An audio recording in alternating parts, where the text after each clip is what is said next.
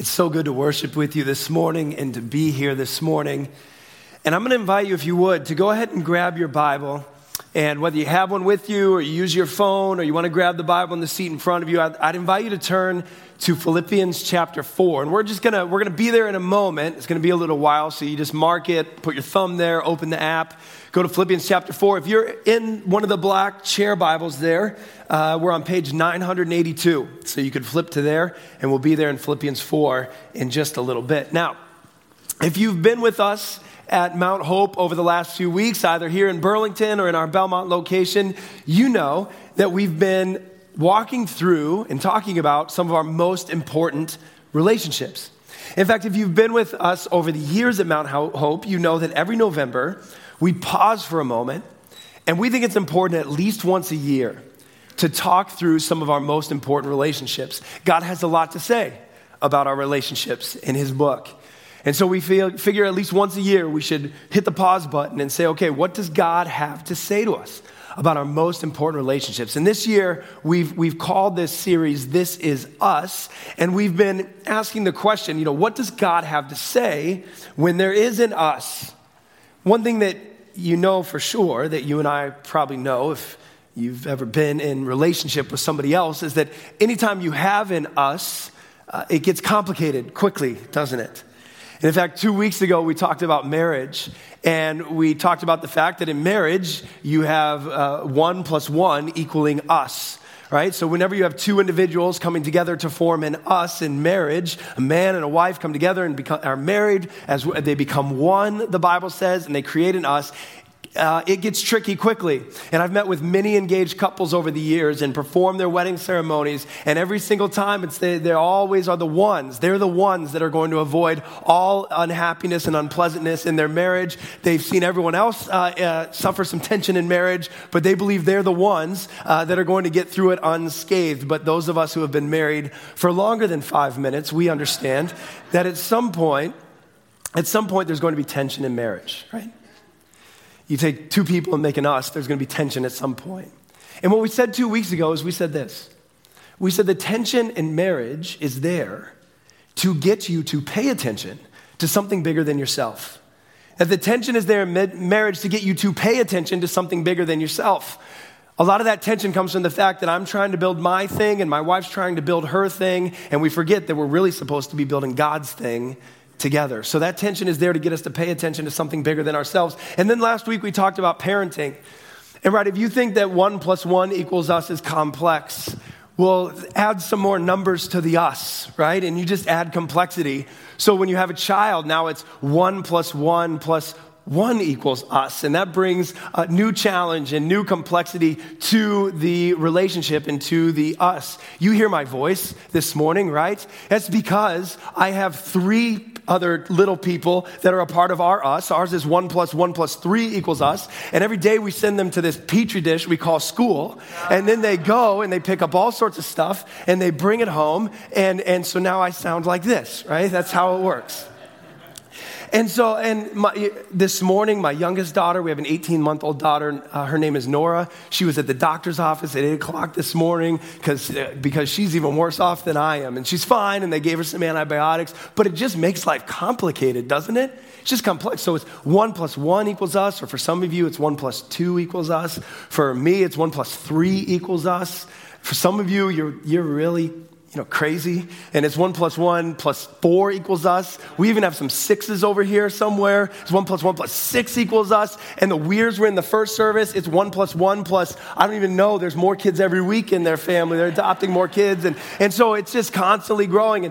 And it just, every time there's more, it just brings greater complexity into the relationship. And we said last week, when we're in a role where someone younger than us looks up to us, and it's not just you that are parents. You probably have someone younger than you in your life that looks up to you. Niece, nephew, cousin, coworker.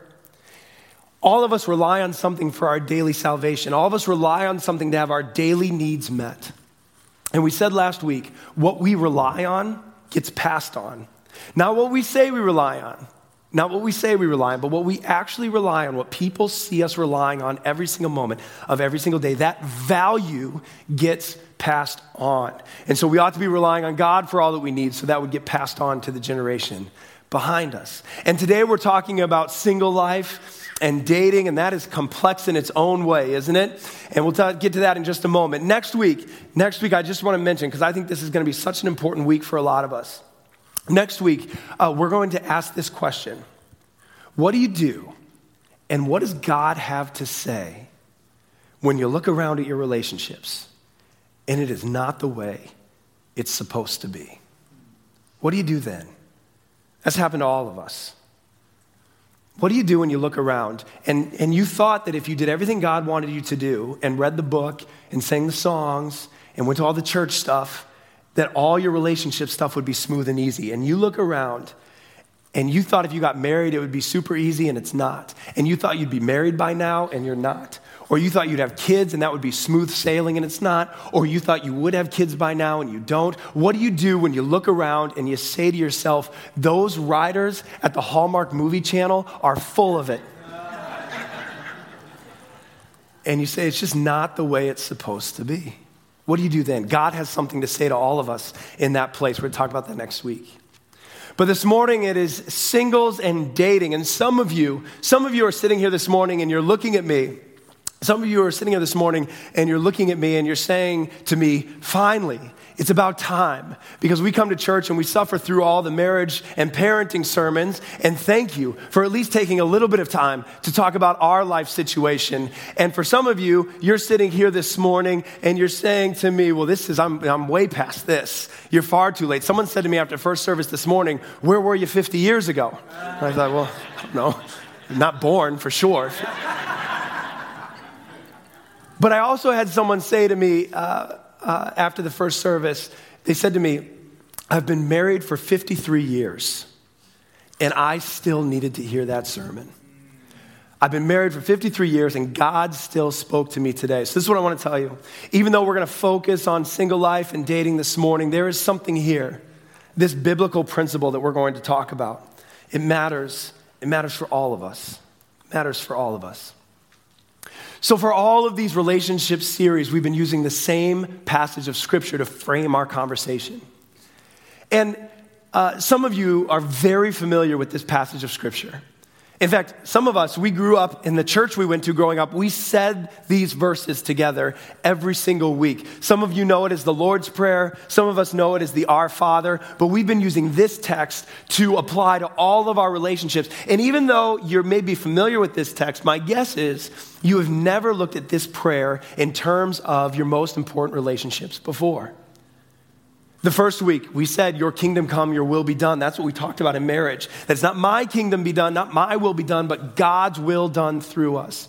In parenting, we talked about, give us this day our daily bread. What do you rely on for everything that you need? Because your kids are watching. They're watching, and they see not what you say you rely on, but what you really rely on for what you need. And this morning, we're going to take another piece of this passage and apply it to this single and dating life. But before we get there, I'd like to ask you, would you read this text together with me? Can we read this together? Some of you, this is very familiar to do this. But let's read this together. I'm going to read the first part of this verse where Jesus says to his disciples, pray then like this. And then let's read the rest of it together. So Jesus said to his disciples, pray then like this. Join me. Our Father in heaven, hallowed be your name. Your kingdom come, your will be done, on earth as it is in heaven. Give us this day our daily bread, and forgive us our debts, as we have also forgiven our debtors. And lead us not into temptation, but deliver us from evil. Any guesses there which phrase is going to be applied to dating and relationships? The last one, there you go. It's so predictable, isn't it? Lead us not into temptation, but deliver us from evil. Now, you may have seen that one coming. You may have seen that one coming, and you may have said, that's the one we're going to apply to dating and relationships. But my guess is, we're going to apply that today, not in the way you think we're going to apply it. And I'll tell you why. In the faith and in following Jesus Christ, the law and the rules that God puts forward are incredibly important. However, if you lead with the rules and only talk about the rules apart from something else, it doesn't really work. And I'll try to tell you what I mean. I grew up in church. We were at church every single Sunday. We were at youth group every single week. And some of you were like this, and you know what this is all about. And when I was in youth group, right, in the 90s, which I think we should forget that decade completely, but that's all right. I'm glad you're bringing it back, youth group, but it's not as great as it may seem. So we had youth group each and every week, and every year we'd talk about dating and relationships, and this is how we talked about it. We just talked about the rules, and they would say to us, here's the deal. God has created sex, and I believe this is true. God has created sex to be for a man and a woman within the confines of marriage. I believe that's true. I believe that's what the book teaches. And so they would come and they would say, God has created sex for this purpose. That's the only place it could be used. Don't do it anyplace else. And then we would get a little chart out. We had this big chart. And on one end of the chart, they would have all the different things that you could do, right? And so on one end of the chart, it would be all the innocent things. And there would be things like holding hands. And there would be things like your eyes meeting across the dimly lit room, something like that over here. And then the chart would continue to progress. It was kissing, and then it was French kissing, and then it was kissing laying down. And don't worry, I'm going to stop. And then way over here, right? Way over here, it was all the crazy stuff way over here. And we would have this conversation, and they would say, the adults that were running our youth group, they would say to us, okay, now where do you start sinning? Where do you start holding hands? Yeah. That's not your perspective when you're in the youth group. But where do you start sinning? Where does sin happen? And so we would like have this discussion and this conversation, and we would all come to different ways. And then there would be some sort of commitment piece, right? Where we all went to the conference and everyone put on the True Love Waits ring, and we all signed the card, and everyone threw their stick in the fire at the retreat. And we were all agreeing that we would never violate these principles that we had talked about, but we only talked about the principles. And the principle is good. God has designed sex as a great thing, but he says, because he's the creator, I think he knows best how to use it. He says that it's designed to be within the confines of a marriage. One man, one woman, married together for life. That's what he says. And I believe that's true. But when you only talk about the rule and you only talk about the law, it's so hard to keep it. And so what happened in all that conversation is that everybody went off and went to college and did whatever they wanted. But we had signed the card. We went to the conference. We all promised. I went to a large youth group back in the Midwest. There was probably about 150 of us in high school. And a vast majority of those, we went to college, did whatever we wanted. But we had made the promise. At that same time, a book came out. It was called I Kissed Dating Goodbye. And it took the world by storm. It was by a guy named Joshua Harris. And he had this whole new plan. We weren't going to date. We were going to be Christians. Some of you remember this book. And then he met his wife, and he wrote another book called Boy Meets Girl. And we all read that book about how he got married. And a couple of months ago, and maybe you saw this, a couple of months ago, very publicly, it was on CNN and everywhere else that you could look for the news. Joshua Harris, after he wrote this book and everything else, he said that he had decided not just to kiss dating goodbye, but he was kissing his marriage goodbye. He was getting divorced. He was kissing his job goodbye as a pastor of a large church outside of Washington, D.C., and he was kissing his faith goodbye and was no longer a Christian. And when we just led with the rules, it just doesn't work. Jesus has a lot to say about this. There were people that in his time that just led with the rules all the time. It didn't talk about anything else. And Jesus said, it doesn't work like that. You got to talk about something else. So when we talk about temptation this morning, I'm saying to you, and I hope I'm clear on this, I'm saying to you, the rules are good and godly. They're good and godly. God has rules around sex and how it is to be used, and that's a good thing. However, if we're going to talk about the real temptation that affects how we deal with that, we have to travel further upstream. Because there's something else happening that's leading to us not following what God says to do. And I don't think I have to explain in great detail that the world that we live in today and the world that you're dating in today, thinks all of what God says about sex and relationships is foolish and ancient and old. I don't have to prove that to you. We know that's true. So why then should you follow it? To understand that, I think we've got to talk about a temptation that happens way further upstream, that happens before any of that stuff comes into play, and that's what we're going to talk about today. If you look at that section of Scripture, if you look at that verse that we're talking about, and lead us not into temptation, Jesus tells us to pray, but deliver us from evil. Another way to translate that last phrase, deliver us from evil. In fact, many of your Bibles probably already translate it this way. I think this is actually the better way to translate it, in my own personal opinion, is that Jesus says, and lead us not into temptation, but deliver us from the evil one. And lead us not into temptation, but deliver us from the evil one. See, here's the deal with temptation. Temptation does not come from God. It comes from the evil one. It comes from the enemy. It comes from Satan. It comes from the devil. You know who I'm talking about. And since the beginning of time, he has tried to tempt you and tried to tempt me in the exact same way. His methods haven't changed that much over all these years. And if we were to back up way to the beginning of the book, we would find exactly what it is, the temptation that stops us from living out our single years and living out our dating years the way that God calls us to do it. And the temptation looks something like this. It's found right there in Genesis chapter 3 at the beginning of the book, where God creates this world. And some of you may not be that familiar with church, but you may be familiar with this story. God creates the world and he puts Adam and Eve in the garden. And he gives them one rule. Do you remember the rule? He gives them one rule.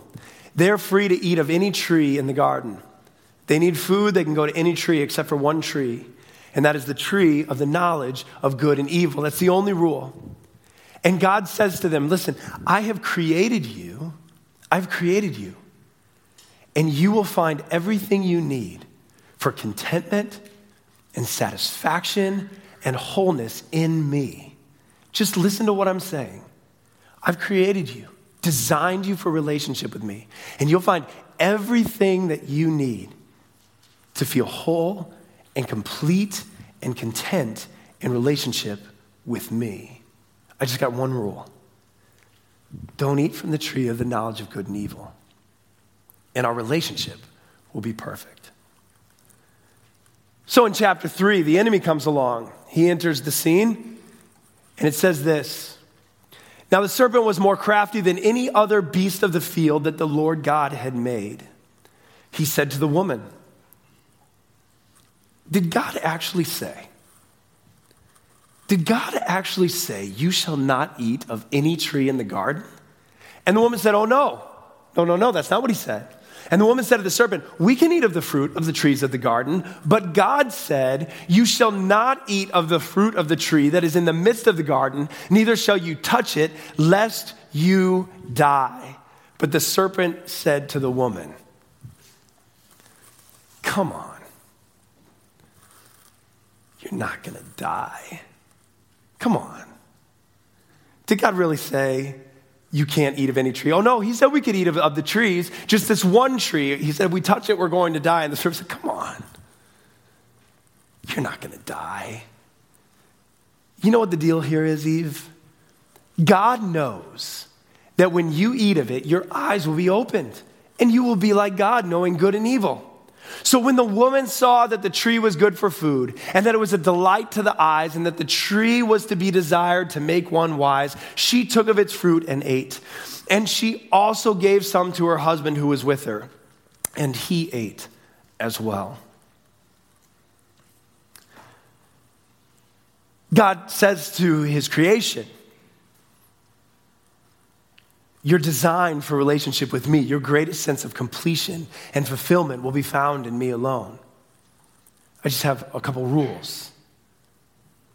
And the enemy came and said, come on. God's not doing this for your happiness and your contentment. He's doing it for himself. And you know what he's actually doing? He's stealing your happiness and contentment. He's stealing it from you.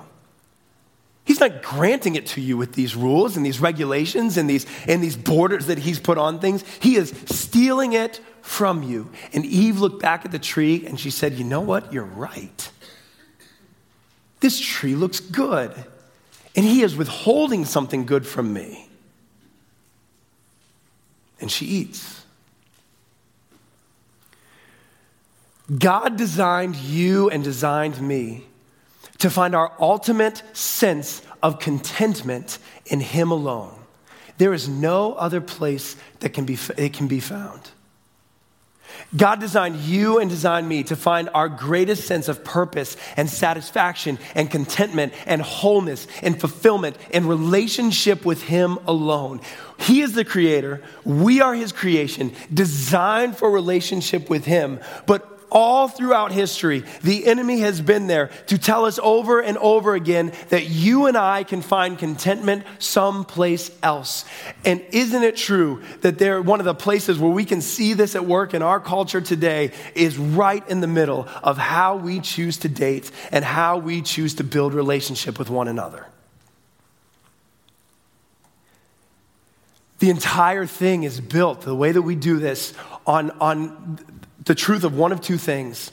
Some people are out there in the dating world today, and you're out there in the dating world today, and you're trying to figure out how you're going to build a relationship with someone else, and you are believing that eventually you are going to find the right person.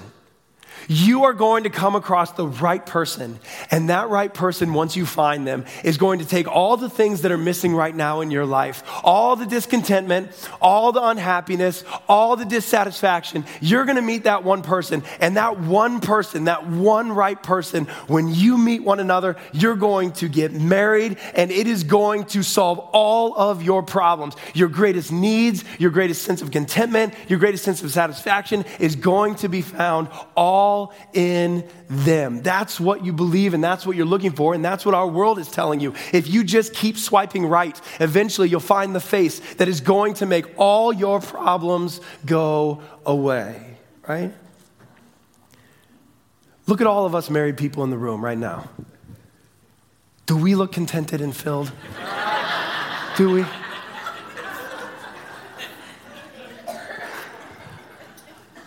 And you say to me, yeah, but you don't understand. I met the perfect person, and we have a song. Oh, you have a song. Well, that's great. It's great you have a song. We all had songs too. And you said, yeah, but you don't understand. Last night we were listening on my iPhone, and I have our song in 4 different versions and 6 different languages. And we were listening on shuffle, and our song came on, okay? And then our song finished, and then it shuffled through, and do you know what it played? It played our song again. And I have thousands of songs. It played our song twice. Let me tell you something. Your parents were listening to their song on a record, and it got to the end of their song, and the needle skipped, and it bounced backwards right to the beginning of their song.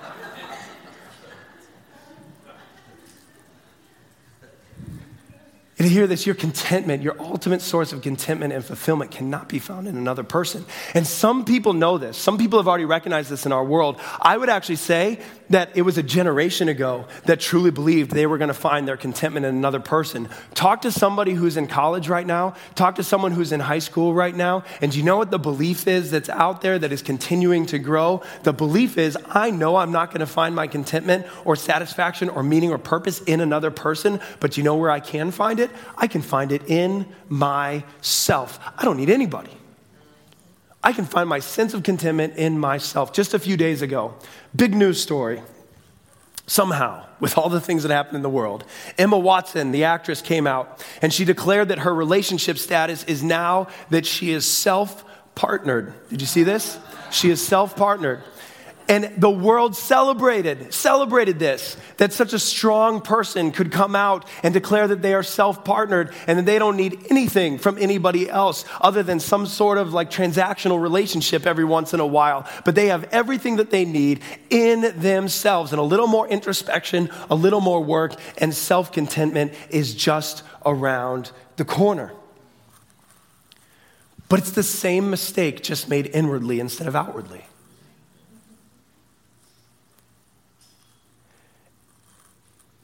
And the whole time we miss the secret to contentment. We keep believing this lie that if we just continue to make relationships more transactional or look deeper into ourselves or look deeper into other people, that somehow we're going to fulfill this void inside of us. And despite all the evidence to the contrary, we keep going after it. And the secret to true contentment, the secret to true fulfillment is out there. But when we expect to find it in another person and we put all of that pressure on our relationships, we're going to miss it. There's this show that's on TV called The Curse of Oak Island. It's on the History Channel. I don't know if anyone else has watched it. But I was laughing at myself the other day because 7 years ago, someone said to me, I think you'd really like this Curse for Oak Island show. And do you know what this is? There's this island off the coast of Canada, and they believe that centuries ago, treasure was buried on this island, and some treasure hunters have been searching for hundreds of years for this deposit of gold and jewels and things that they believe people from Europe brought over and left on the island, and they keep looking and looking and looking and spending money. And I started watching the show 7 years ago because I thought maybe they'll find something. And somewhere in the back of my head, I have this vision and dream that being like a real treasure hunter would be an awesome job. And so I watched the show and I live vicariously through these people that go and use these giant machines to dig for treasure. And do you know what happens week after week? They don't find it. Ever. They don't find it ever. And every time they're like, oh, we think that there's a ship buried under the ground, and they go look, it's not a ship. It's just rock or something else.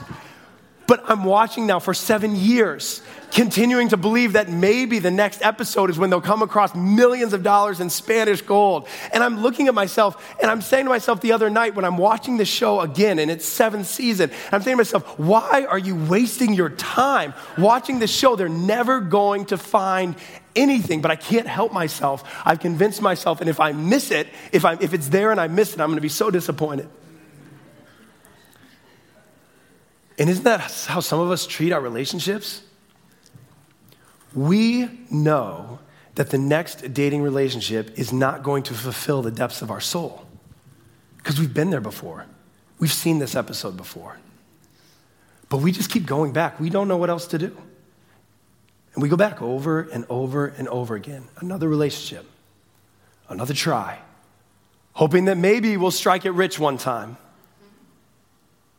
But despite all the evidence to the contrary, that this is where all our hope and fulfillment and contentment is going to be found, we keep going back. Or we keep looking inside of ourselves, and despite all the evidence to the contrary, we keep going back. Just about the time that Jesus lived, there was a man named Paul. And when Jesus left this earth, Paul, he began to persecute and kill the people that followed Jesus Christ. He was a powerful guy.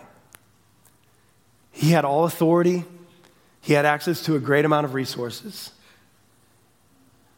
He said things and people did it. Something happened to Paul. Some of you know his story. He had a radical conversion to follow Jesus Christ. And when he began to follow Jesus Christ, everything changed. Now, instead of being the man in charge who was ordering people around, he was on the run. He was being beaten for his faith. He was being imprisoned for his faith, and everything changed. And when he was in prison one time, he started to write a letter to a group of Christians that were in a town called Philippi. It's Philippians in your Bible. And he's sitting in prison and he's reflecting on all of this. And if you read through the letter, you'll hear Paul's heart in this. And he says to them, listen, I know what it's like to be on top.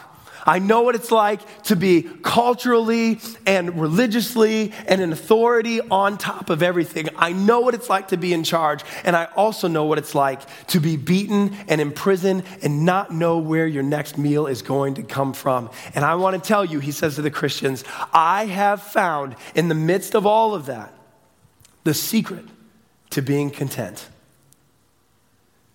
And here's how he puts it in Philippians chapter 4, verse 11. You want to know the secret to contentment?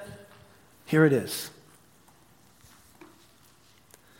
Not that I am speaking of being in need, for I have learned in whatever situation I am to be content. Can you imagine Paul writing this, sitting in a Roman prison cell? I know how to be brought low, and I know how to abound in any and every circumstance. I have learned the secret of facing plenty and hunger, abundance and need. I can do all things through Christ who strengthens me. I know the secret, Paul says. I've been there. I've been at the top. I've been at the bottom. Here's the deal. I can do all things through Christ, through him who strengthens me. Paul says to the Philippians, are you looking for contentment? Are you looking for contentment? He tells them this. He said, if you want to find constant contentment, Paul tells us, you need to find contentment in that which is constant. If you want to find constant contentment, you need to find your contentment in that which is constant. And the only thing in our world that is constant is God himself. Paul's saying, you want to find true contentment? You're not going to find it any other place. You're not going to find it in money. You're not going to find it in achievement. You're not going to find it in a job title. You're not going to find it in relationship. You're not going to find it in dating. And you're not going to find it on Tinder. And you're not going to find it on Instagram. And you're not going to find it in your classmates. If you are looking for true contentment, the only place that it can be found is in the God who never changes, and the God who is the same yesterday, today, and forever, and the God who never leaves you nor forsake you, and the God who created you and designed you to be in relationship with him. You want to find constant contentment, the only place to find it is in a place that is constant. And if you want to experience all the joy of what it means to be in a relationship that honors God, we have got to get this right. Because the second you start demanding from a dating relationship or from another person what they cannot give you, what they are not designed to give you, all that contentment that you're searching for continues to bubble up and boil over, and you'll go further and further and further trying to find it where it can't be found.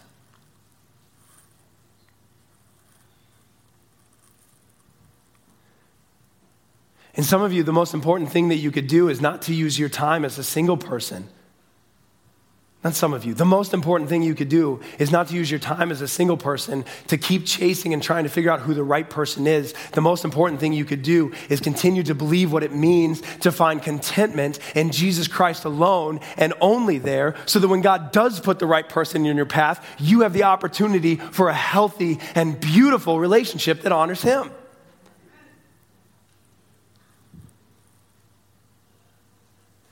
When I find my contentment in Jesus Christ, now I can look back at all the things that God tells me to do, and I can trust that they are right and that they are pure.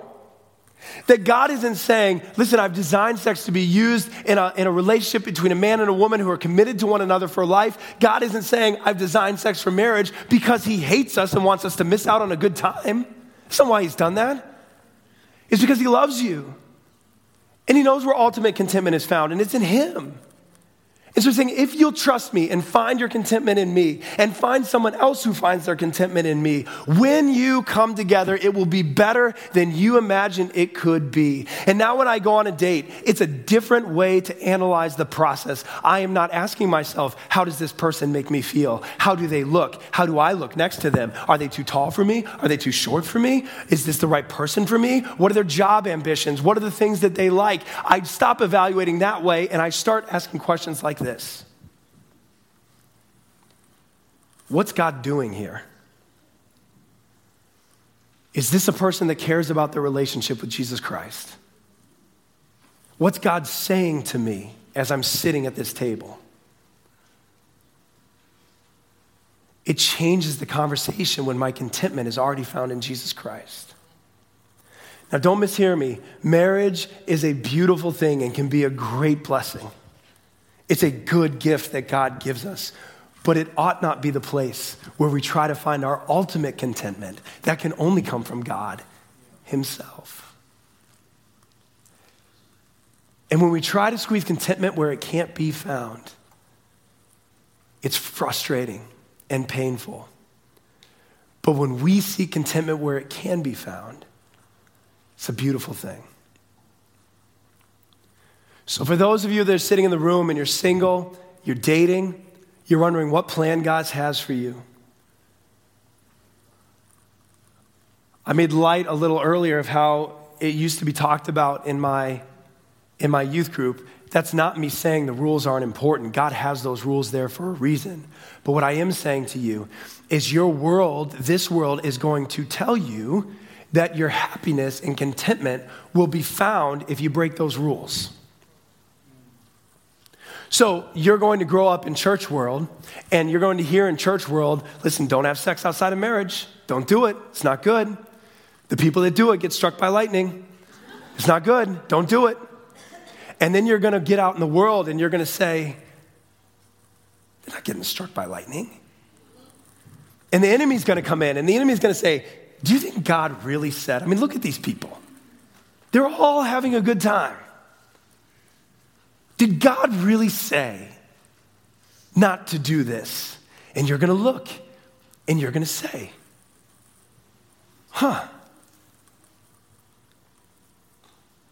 maybe contentment could be found there.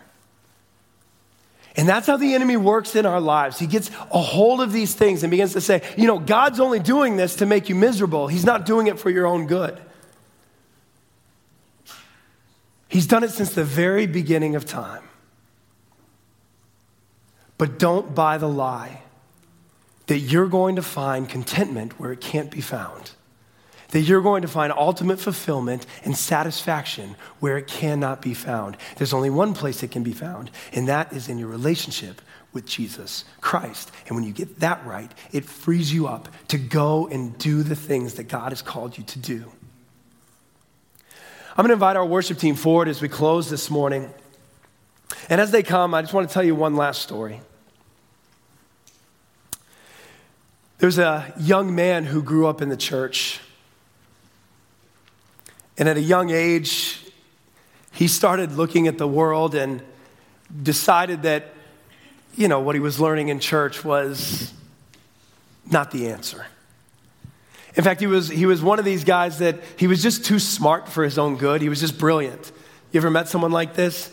They were so smart and they were so brilliant that they would look at church and they would say, well, that's just stupid and foolish. And so he was too smart for church, and so he left it. When he was 17, even before then, when he was a young man, he started hanging out with a group of guys that wasn't the best group to be hanging out with. And by his own admission, they would do things just like steal things for no reason. They didn't want it. They didn't need it. They weren't going to sell it. They just stole it just to be destructive. By the time he was 17, he had began a relationship with a woman, and they weren't married, and they were living together, and they had a child together that he loved dearly. But after about 15 years, that relationship fell apart. And all in between there, he was continuing to grow and excel and achieve. And by the end of his 27th year, he had become a professor at a prestigious university in Milan, Italy. And so he had gone and he had achieved at every level, every possible level. He had this relationship, he had a child, he had this dream job at this university. And when he was 32 years old, because of his health, he had to resign his position at the university. His relationship fell apart. And everything that he had was taken away from him. All those things that he expected to bring contentment and fulfillment and wholeness and satisfaction were gone.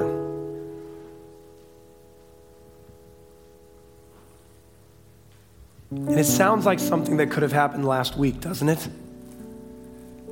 But it happened a little over 1,600 years ago to a man that you and I know as St. Augustine. And when all of that was stripped away, he went back to the faith that his mom had, that she tried to instill him, and began to follow Jesus Christ with his life. And he wrote a book that's so important called Confessions. And in that book, he writes this line. He said, "You have made us for yourself, O Lord, and our heart is restless until it finds rest in you." You have made us for yourself, O Lord, and our heart is restless until it finds rest in you. And the Apostle Paul said to the church in Philippi, Listen, I've done it all, and I've seen it all, and I've tried it all. And you want to know what the secret to contentment is? The secret to contentment is I can do all things through Christ who gives me strength. And as St. Augustine would say to you and me, listen, I did it all, okay? I didn't meet people online, but we still figured it out back then. I did it all. Let me tell you something. My heart was totally restless until it found rest in God. And if you're young here today, or you're single, or you're dating right now, listen, don't lose this. Don't lose this. So many people take a break from their faith so they can date. You take a break from your faith so you can date. You're not going to find what you're looking for there. You want constant contentment. You got to find contentment in something that's constant. And that is God himself. I'd invite you, would you stand with me and let's pray together for a moment. And then we're going to worship our God together. God, I thank you. I thank you for this chance to gather together this morning. I thank you for this opportunity to gather together and to recognize where true contentment is found in you alone. God, would you forgive us for the ways that we go searching for it elsewhere? And thank you, Lord. Thank you, Lord, that it doesn't matter how many times we have searched for contentment someplace else, how many times that we have messed this up, how many times we've gone searching in the wrong direction. God, you are ready and willing and able to forgive us through Jesus Christ and to offer us relationship with you again. So God, I pray for those in our church who are single and who are dating. God, it's more tricky than ever.